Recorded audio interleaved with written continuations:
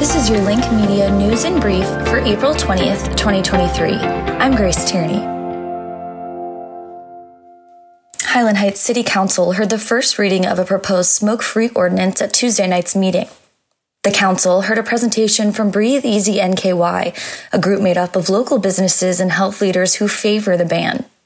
The presentation brought mixed reactions among the council. The proposed ban comes after other nearby Kentucky cities have recently passed anti-smoking laws, like Dayton and Bellevue. The smoking ban would prohibit smoking inside local businesses, place of employment, and city property like parks and other city venues. The presentation consisted of information regarding the dangers of secondhand smoke, along with the dangers of using e-cigarettes and tobacco. Quote, "I know that a lot of us know that secondhand smoke is dangerous. It's not good for our health," said Stephanie Vogel, Director of Population Health for the Northern Kentucky Health Department and one of the representatives from Breathe Easy NKY. Republican gubernatorial nominee Kelly Craft raised over $7.2 million for her election campaign, with $7 million coming from personal loans, and Governor Andy Beshear reported raising $6.6 million.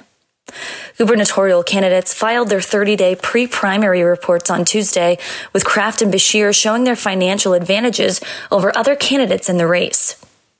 Governor Andy Beshear raised $1.4 million so far in 2023, totaling $6.6 million. He has $5.9 million in cash on hand.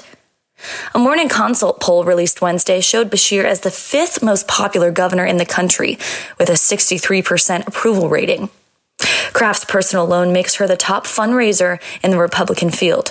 Her billionaire coal magnate husband gave $1.5 million to the Commonwealth PAC that is spending to attack Attorney General Daniel Cameron.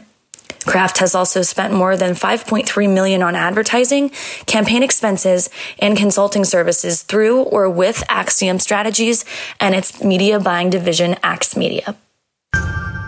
There will be multiple road closures along U.S. Route 42 westbound near the I-71, I-75 exit beginning Wednesday evening, according to a travel advisory issued by the Kentucky Transportation Cabinet. The closures will occur at various locations and times until Saturday morning.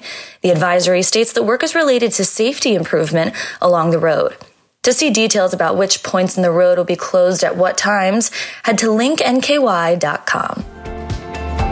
Those were your top stories of the day, Northern Kentucky. To see more stories like this, head to linknky.com. Thanks for listening. I'm Grace Tierney.